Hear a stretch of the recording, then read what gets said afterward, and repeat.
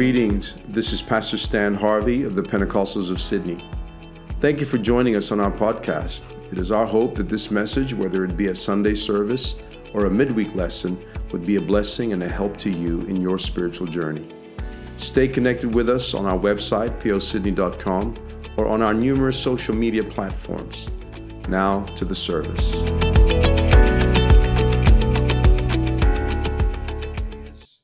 That special day, Christmas Day. We don't often have a Christmas Day service unless, of course, it falls on a Sunday. Sunday is the day that we gather together.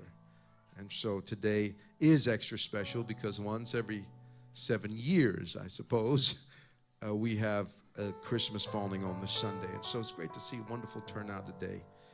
If you have your Bibles, let's go to the book of Luke, chapter 1, verse number 35. It is our custom in this church to stand as we read the opening text of the message today, Luke chapter 1, verse 35.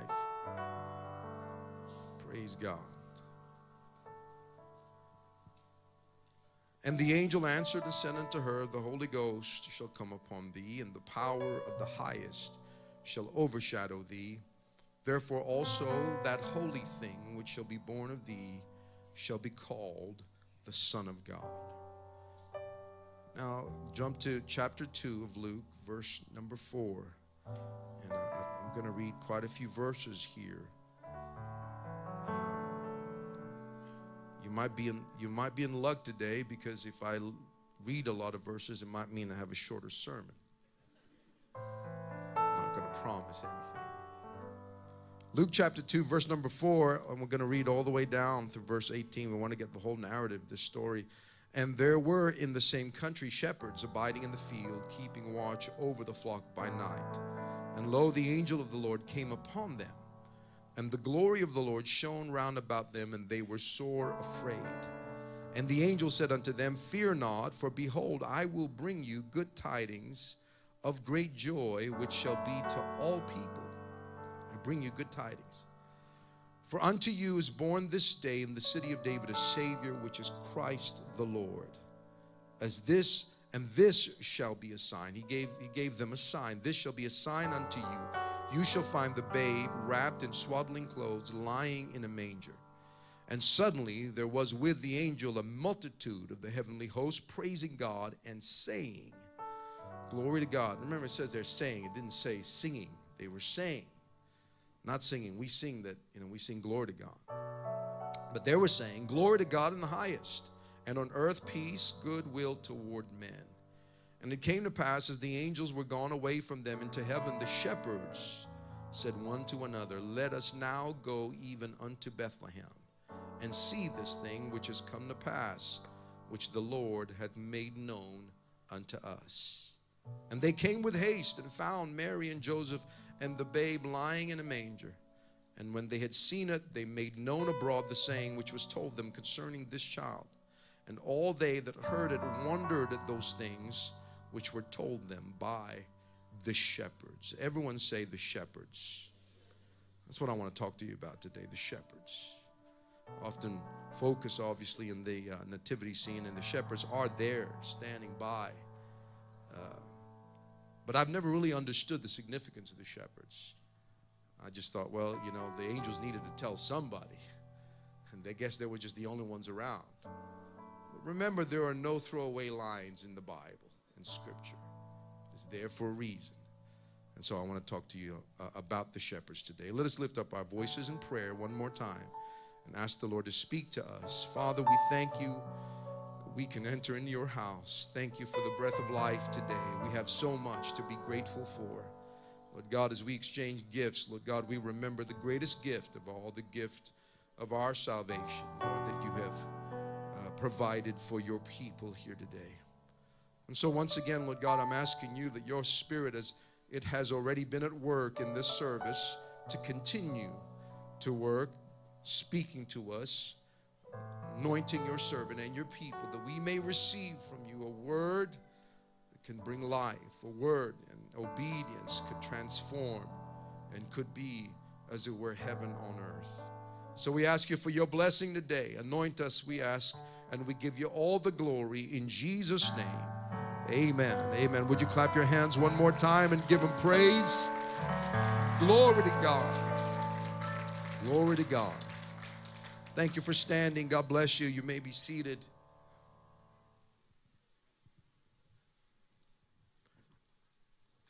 There are many inaccuracies that we can find in the Christmas story, or particularly with our concept and understanding of the Christmas story. There are some myths, perhaps, or misunderstanding. We picture Jesus in the nativity scene, born in a stable, surrounded by animals, but the scriptures never actually says that. In fact, Luke chapter 2, verse number 7, it says that she brought forth her firstborn son and wrapped him in swaddling clothes, laid him in a manger, as we had read, because there was no room for them in the inn. It never says that he was surrounded by animals. We picture the shepherds and the three wise men, and of course, the Bible never mentions there were three wise men. It talks about the three gifts that the wise men had brought. It could have been more than three, it could have been less than three, but they gave three gifts: gold, frankincense, and myrrh. And it was also part of our misunderstanding that they came to see the baby, but in actual fact, by the time the wise men had arrived to worship Jesus, he was about 2 years old and living in the house. It says in Matthew chapter 2 and verse number 11, that when they came into the house, they saw the young child with Mary. It says child, not infant. So there is an inference that this was already a toddler, a child that had potentially been weaned. Further to that, in chapter 2 of Matthew, verse number 16, Herod, when he saw that he was mocked of the wise men, was exceeding wroth, and sent forth and slew all the children that were in Bethlehem and all the coast thereof, from 2 years old and under, according to the time which he had diligently inquired of the wise men. And so we read that in this particular application of Scripture that there had been some time that had transpired from the time that Jesus was actually born to the time that the wise men had actually seen Jesus. And many believe that the star, called the Star of Bethlehem, was in the sky for about 2 years. And so it took them some time. It wasn't like what we had imagined Christmas to be, that there was a star, a bright star in the sky with a beam of light coming down on a stable and saying, here he is.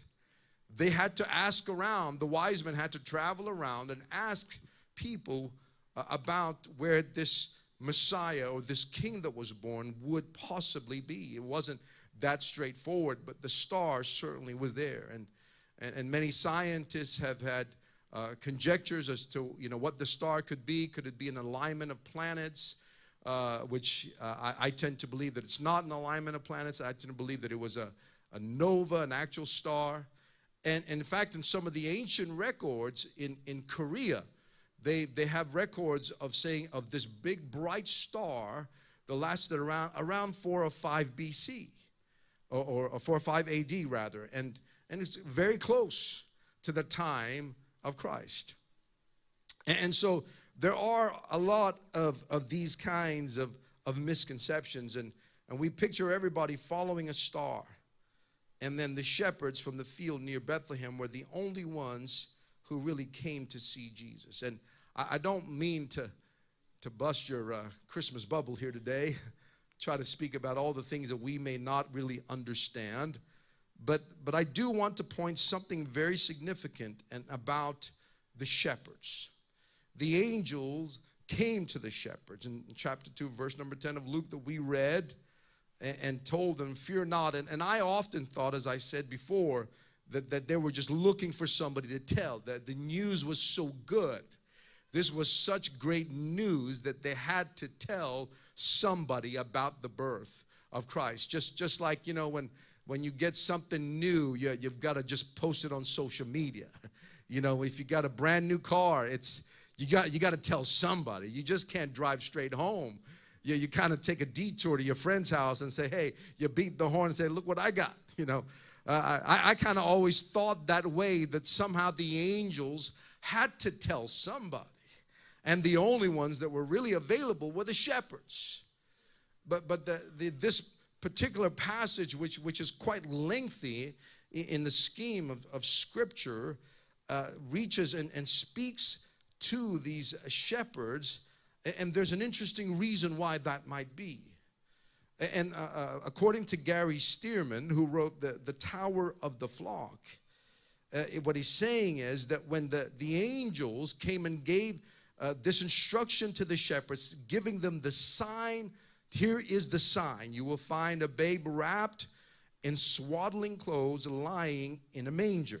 Now, you've got to understand that there are hundreds of mangers in Bethlehem. And so a manger is hardly a sign unless the Christmas story is not that vague, but actually very specific. You see, according to Micah chapter 5, the Bible says, you Bethlehem Ephratah, though you be little among the thousands of Judah, yet out of you shall come forth unto me, that is to be ruler in Israel, whose goings forth have been from old, from everlasting. Bethlehem was known as the house of bread. And Ephratah comes from the root word for blood. It was Bethlehem Ephratah, the house of bread and the place of blood. And so this was a significant place because according to the Old Testament, there is a tower there called the Tower of the Flock. This tower was used by shepherds in order for them to be able to look out for the sheep and be able to make sure that in the nighttime, as the sheep were out in the field, that they would be looked after. But the tower played a more significant role than that. In fact, the shepherds of Bethlehem were known as the temple shepherds because all of the sheep that were used in Israel, in Bethlehem, or in the Israel temple rites, had come from Bethlehem. It had come from that particular town. All of the sheep that were raised were from the town of Bethlehem. And so when it came time for Passover, the shepherds of Bethlehem would go to the Tower of the Flock, and that's where they would inspect every baby lamb, every ewe lamb that was born, to make sure they would inspect it at the Tower of the Flock, which was located in Bethlehem, and that's where they would inspect the sheep to make sure that the sheep that was born was without spot, that it was without blemish, that it was a perfect sheep that would qualify to be a temple sacrifice for the Passover. And so if you think about that, if you consider that, then what the angels were doing was they were coming to the shepherds and saying, there is to this day born to you a Savior, and here is the sign that you will find, that it will be wrapped in swaddling clothes. And incidentally, when the ewe lamb was born, those shepherds would wrap it in strips of cloth to protect that baby lamb, to make sure that that sheep would not be injured or harmed in any way. And so when the angels were speaking to the shepherd, they were basically telling the shepherds, go to this particular sheep that will be born, as it were. He would be, as it were, the lamb, according to John the Baptist, the lamb that would be slain for the sins of the world. The lamb, the Bible calls us, before the foundation of the world, was slain for the sins of this world. And so when they would go into this to find the sign, there was lots of mangers, but they were looking for a particular manger. They were looking for a particular place where this baby would be laid and would be wrapped in swaddling clothes. They would be the ones to come and inspect this child, inspect this sacrificial lamb, if you were, to ensure that he was the right person, and that he was the one that was prophesied to come. Oh, bless the name of the Lord. They had come to inspect this child to make sure, to see whether he was exactly who the angel said he would be. And it would be the shepherds who were the temple shepherds, or the temple priests. Many of these shepherds were from the Levitical tribe, that they themselves were qualified to be priests. And they were the ones to pronounce as to whether this child would be acceptable or not. And of course, when they saw the child, having heard the word from the angel, they began to declare to all around what they have heard the angel said, and declared to those around them that this was the Messiah. This was the King, the Savior that would be born. Praise God. Thank God, amen, that God is available for us to be able, as it were, to inspect. And I want to urge you today, brothers and sisters, that we can, as it were, be in the position of the shepherds, that we can begin to inspect whether Christ is who he really says he is. Amen. You can inspect Jesus for yourself. Amen. That whether he would be the one, the lamb that was without spot and without blemish. And I submit to you that Jesus is without spot and without blemish. That he committed no sin. 2 Corinthians chapter 5 verse number 21, the Bible says, for he made him who knew no sin to be sin for us, that we might become the righteousness of God in him. Hebrews 4:15 says, for we have not an high priest which cannot be touched with the feeling of our infirmities, but was in all points tempted like as we are, yet, hear me, here's what it says, yet without sin. Praise God. Pilate stood in John chapter 19 and verse 4. Pilate therefore went forth again and said unto them, behold, I bring him forth to you, that you may know that I find no fault in him. Amen. Can I tell you that Jesus never sinned? That there is no evidence that Jesus ever sinned? You know what that means for us? It means he's qualified to be able to die for us and take away all of our sins and remove our sins forever. Hallelujah. I submit to you that we serve a God who became flesh, the Bible says, who was made flesh and dwelt among us. The only one that could not sin was God himself, who became man in order to take away our sins by going to the cross. He is the only one who was born for the singular purpose to die. Amen. We were not necessarily born to die, but he came into this world so that he would go to the cross and shed his blood for us. You know what that means? It means that you and I can have our sins forgiven. It means that we can spend eternity with God. It means that you can begin a new life. Today, if you come to God, if you come to Christ, you can start again. Hallelujah. Oh, bless the Lord. If you want to follow some teacher or some guru or some motivational speaker to help your life, good for you. Go ahead and do that. But there's not one of them that can take away your sins. There's not one of them that can remove your sins. The Bible says he takes our sins and he puts it into the sea of forgetfulness. You know why? Because they're all sinners. But there is only one. There's only one God who came to this world, who came for you and I. Oh, hallelujah. Glory to God. Thank you, Jesus. And so I want to urge you this morning, inspect it for yourself. Examine the lamb. The lamb would be brought to the priest for examination to make sure that this was perfect and sinless. And I submit to you today that you have the ability to examine. Is this Jesus really? Is he really real? Is he the real thing? Or is he just like one of these experts would try to tell us that he's just one of the ways or one of the paths to heaven? Well, I want you to know that he doesn't give you, you don't have the right to put Jesus as one of the paths to heaven. Because he said, he declared emphatically, he says, I am the way. That's exclusive. When he adds the, he didn't say I am a way. He says I am the way. That's exclusive article. I am the truth. He didn't just say I know truth. He said I am the truth.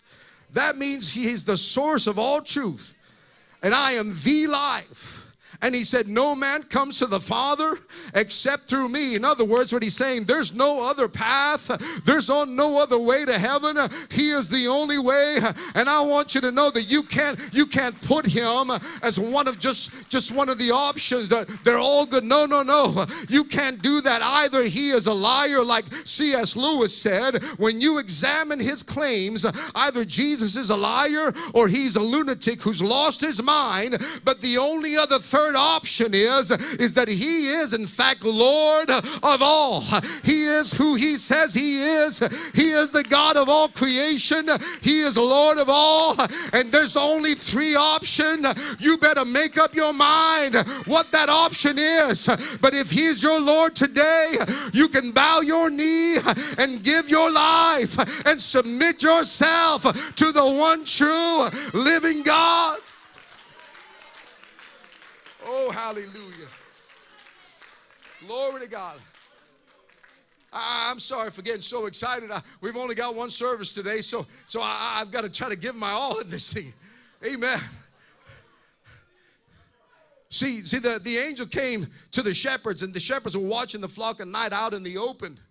That means experts tell us that the sheep were out there at that time. It was between April to the beginning or the end of autumn in the northern hemisphere, which is around November. And so, and most likely, if you read the scriptures and the description of when John the Baptist was born, you can calculate when he was born, and that Jesus was born around 6 months after John the Baptist. Then Jesus wasn't really born on the 25th of December. But I'll take the public holiday. I'm not worshiping a pagan God. We know it's not, nobody really knows what day he was born. And some say, well, the 25th December was some pagan god religion. Yeah, whatever. I don't care. Sunday is named after the sun god. And yet we come to the house of God on Sunday. Are we worshiping the sun god on a Sunday? No. It doesn't matter. Because for us Pentecostals, we believe in Christmas every day.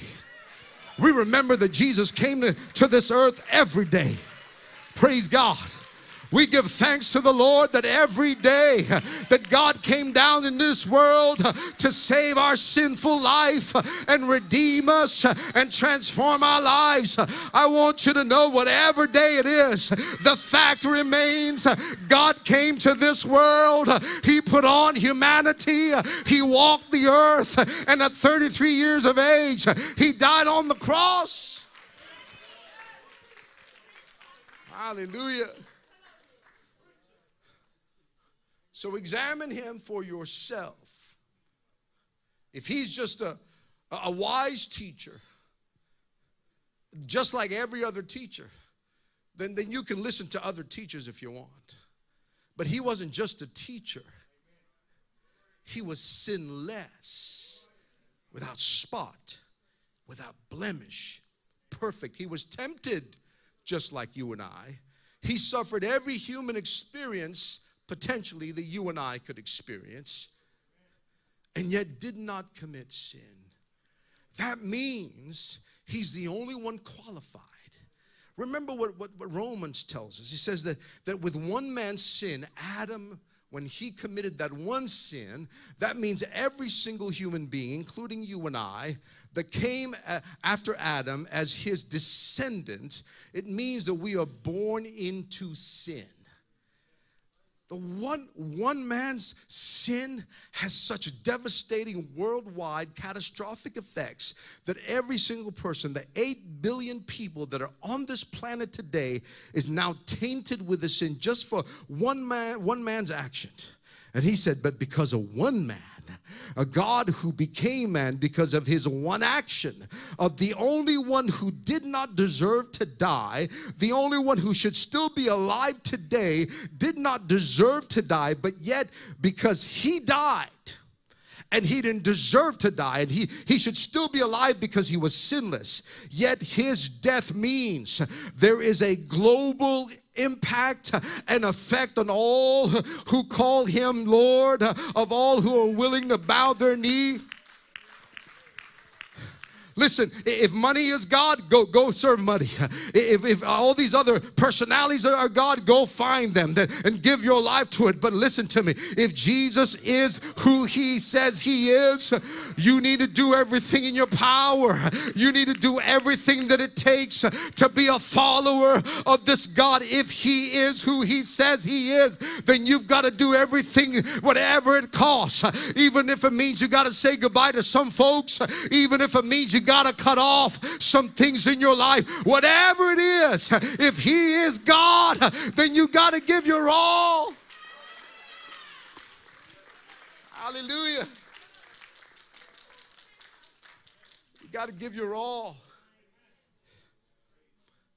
Did you know Joy to the World is not a Christmas hymn? Here's another one I want to bust your bubble about. Joy to the World is actually written about the second coming of Jesus, not the first. You read it up, you Google it. I Googled it. Joy to the World is about the second coming. And anyway, I just said that. It has no relevance to my message. But Jesus spoke the truth. And some people will argue about this, what we call the incarnation. The incarnation is simply a fancy word for God becoming a man. Incarnate. You know, carne, chili. Anyone like chili con carne? Carne means meat in Spanish. Incarnate, he put on meat. He didn't just put on like a physical flesh. He became a man in every way that we are. And when he put on humanity, if you will, some would say that this is a contradiction in terms. There's a particular religion that attacks this idea of how can God become man? That it's a contradiction. It's like how can a human being become a dog? That's the analogy that people would use as to argue against this idea called the incarnation. In the Greek, it's the theoanthropos, which is God-man. God became man. And so some would argue, but I want to appeal to a Greek philosopher by the name of Aristotle. He was not a Christian. But here's what Aristotle said. He said, we have to understand that an essential property is one in which its loss causes the thing to stop being what it is. So he says that's the only way that logically something is not possible, is if I can become, like it's not possible for me. I am not a human and an orange at the same time. Although I'm getting rounder, I understand. But that's an impossibility. But it is not an impossibility for God to put on humanity and still continue to be God.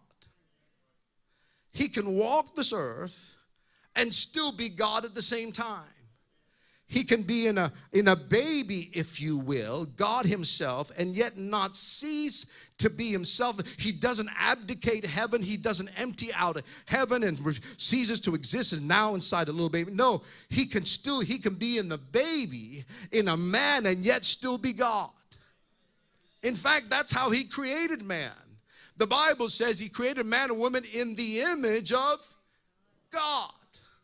Praise God. Yes, we are sinful creatures, but I submit to you that we were created in God's image, and that if God had an image, it is none other than a human image. If we were created in the image of God, there is that same kind of value. We're not God. We will never be God, but God created us in his own image. And so it is not a contradiction in terms.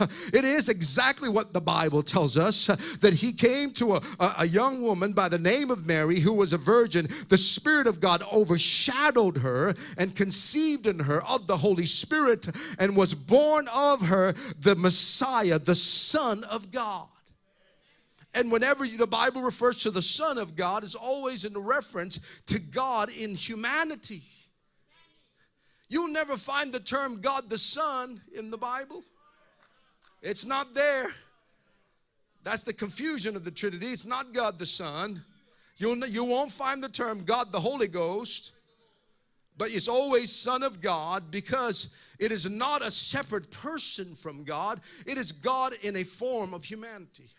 Oh, I wish I had time. I don't know. I didn't plan to talk about this today. But I simply come to encourage you that we are like the shepherds, and that I've come to give you a message here today for you to inspect the Lord, for you to inspect and examine Jesus, whether He is who He says He is. If He's not, well, then you might as well just go play football, go have a barbecue, go eat prawns and make money and buy shares and buy crypto. No, don't buy crypto. Amen. Just whatever you do, but listen to me. If Jesus is the God who claims to be the God, then you need to pay attention to what His Word says. Listen, if you never make $1 million and you were a follower of Jesus for the rest of your life, I want you to know you are a roaring success. You are more prosperous.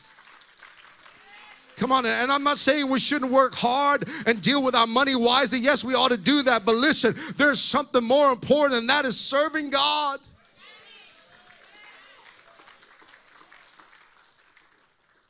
Listen, if you have more degrees on your wall than a thermometer, and if you have billions of dollars, and yet you never do anything for God, I'm telling you, you are a failure. Wow, that's a bit harsh, isn't it? No. You're a failure. If you never serve the Lord, you never win a soul.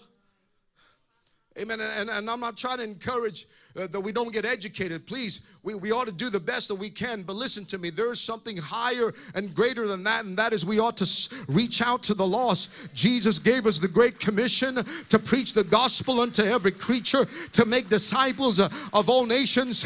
And if you are never a success in the world, and yet you lead a soul to Christ, you help somebody along in their walk with God, you disciple them into a relationship with Jesus, I want you to know you are one of the greatest successes in this world. The world may not give you the accolades, but I want you to know heaven is standing in attention and saying, well done, thou good and faithful servant. Hallelujah. Oh, hallelujah. The shepherds were not just there, but they had a role. They were to inspect the sacrificial lamb. You remember the story of the woman with the alabaster box?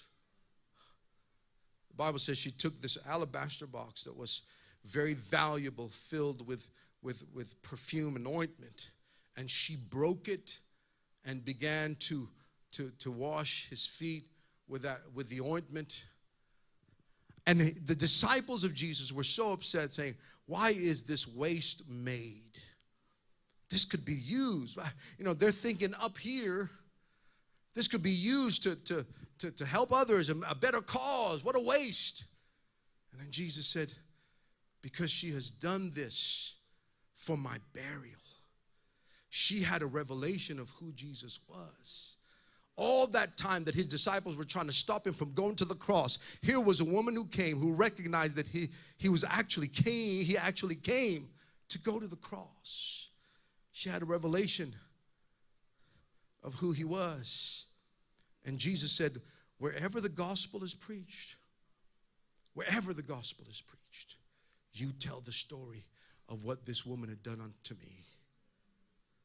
Because when you get a revelation of who He is, even if you spend all of your money, even if you turn your back on a lucrative career to serve God, I tell you, it is not a waste. It's not a waste. Hallelujah. I've got to stop. Musicians, if you'd like to go. I listened to a podcast recently. They were not necessarily Christians. They were saying, well, how can we know that Jesus really existed? There's no Instagram back then, no TikTok. No pictures. How do we know?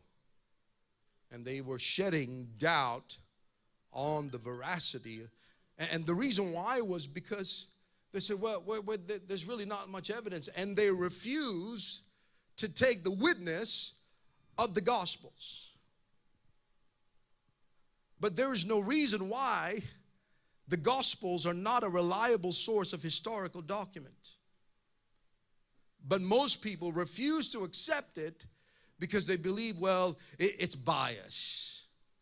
Well, who else is going to write about Jesus and all he did than those who were there, who were eyewitnesses, those who were against Jesus, those who were antagonistic and hostile to the Lord wouldn't write a thing.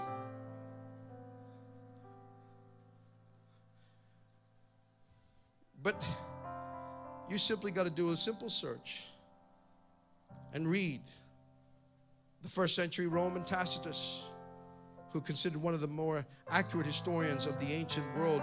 He mentioned Christians, superstitious Christians, he said, who suffered under Pontius Pilate for their Christ.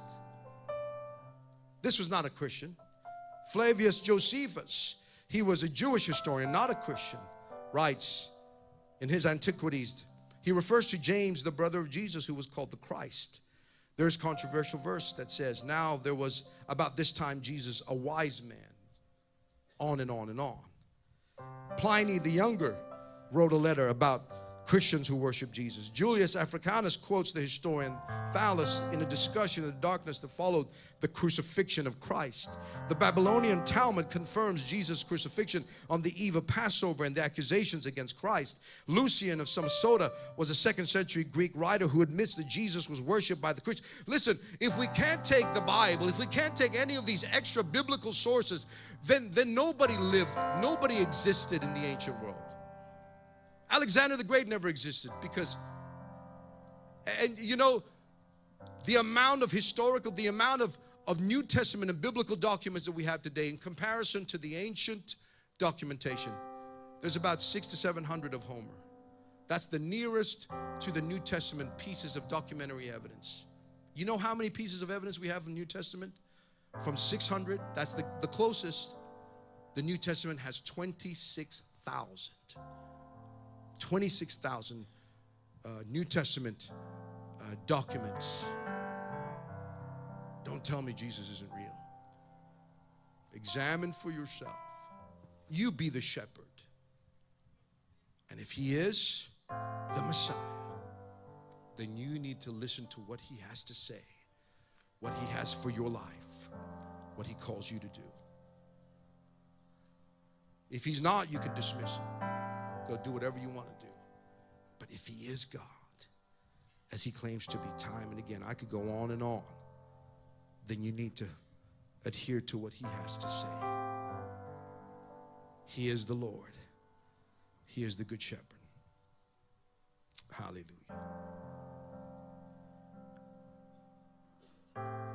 26,000 pieces of documentary evidence to the existence of Christ. And I think there's something even more powerful than that. Is over 2 billion people still to this day claim to be followers of Jesus. How is it that a small sect, cult, was not snuffed out even though they were thrown to the lions in the Colosseum? Even though at the threat of a sword to their throats, yet instead of snuffing out this newfound religion, it continued to expand and reach this world. And we sit here today because the power of who Jesus is and what he did expands to us today. And God's bringing a revival to this world, a revival of biblical authority, of going back to the original of what scriptures teach. Not just tradition, folks, I'm sorry. Not just to some form of religion, but going back to the Bible, to biblical authority, what scripture says. Here's what scripture says. If you want to be born again, if you want to be saved, you got to repent of your sin. To make a decision, say, Lord, I'm sorry for my sins. And then the Bible says you must be baptized in Jesus' name. It's got to be in the name of Jesus. When the disciples baptized, they baptized folks in the name of Jesus Christ. What for? It's for the removal of your sins, forgiveness of your sins. Nothing magical about the water, but it's the shed blood of Jesus and your response in faith. When you step into that water, when you come out of it, all your sins are gone. And the Bible says He will give you, He shall give you, this is the greatest gift of all, He shall give you the gift. Amen. If you didn't give a Christmas gift this year, today, I want to offer you a gift that Jesus wants to give you, of forgiveness and the gift of the Holy Ghost, filling you, being filled with the Spirit of God. Not just tickle your goosebumps, but He will fill you on the inside. The Bible says when they received the gift, there was a sign. They began to speak in other tongues, didn't know what they were saying, but the Bible says it's the Spirit of God praying through them. Oh, hallelujah. Thank God, almost 30 years ago, I got the Holy Ghost. 19-year-old, was lost in the world, wrapped up in drugs and all kinds of sin and immorality. Oh, but the first night I came to church, somebody laid their hands on my head and I began to speak in a language, and God filled me with a Spirit. Let's all stand today. Oh, hallelujah. I'm appealing to some shepherds right now for you to make an inspection. For you to make an examination. You need to find out, because you will ever be confronted in your life by the personality of this Jesus. Jesus who still changes lives today, 2022. This year we've had 100 people baptized in Jesus' name.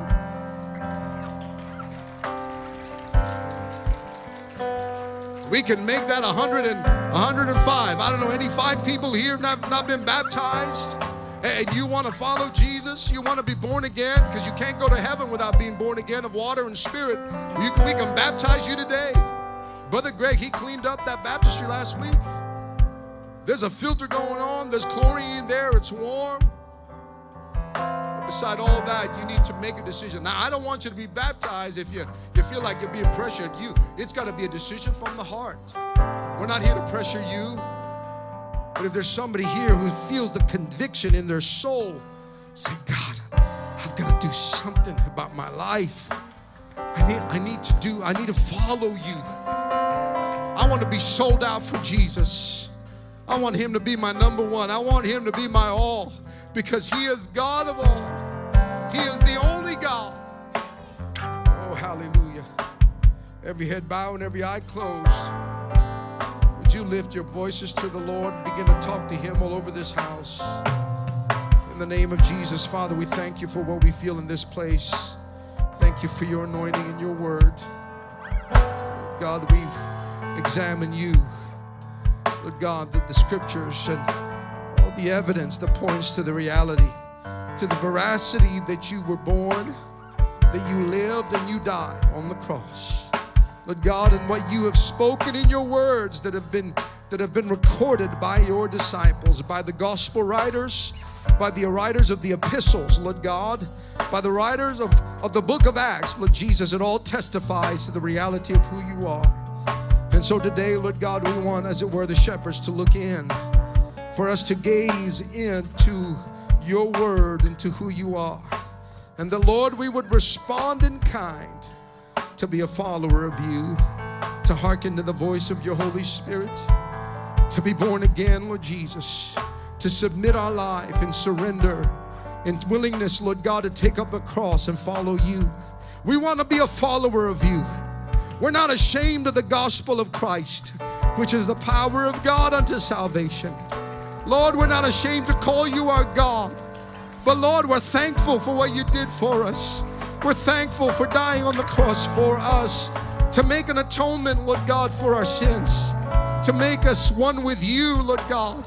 And today we open our hearts and believe You by faith to receive this promise.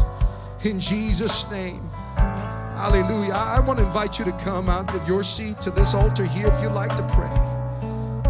If you believe, if you've heard from God, if you want to get a touch from the Lord, if you want to receive the gift of the Holy Ghost, we can pray with you. This is your opportunity now. This is a house of prayer. Everybody in this house ought to be praying and talking to the Lord. But if you believe that God's word is for you, You believe it's true. You've inspected Jesus. You believe him for what he proclaims, for what he declares. I want to invite you to come out of your seats and receive something from the Lord. Receive his promise and his power. Receive God's blessing of forgiveness and the filling of his Holy Spirit to all who are hungry and thirsty. Or maybe you've never repented of your sins. You don't really know what that means. I want to urge you today, you can talk to him like you're talking to your best friend. You say, Lord, I'm sorry for my sins. I'm giving my life to you. I don't know who about all of this. I'm not really sure, but God, I'm willing to give it a try. I want to encourage you today, if you open your heart to the Lord, he can touch you in a way that will change you forever. Hallelujah. Whatever your needs are all over this house, why don't you come and pray and talk to him. If you feel embarrassed or shy, wherever you're seated, wherever you're standing, please talk to the Lord there. It doesn't matter where. But there is special blessing when you step out by faith. That you're saying, God, I want to get something from you. Let's seek him together, shall we? While he may be found. Bless the Lord.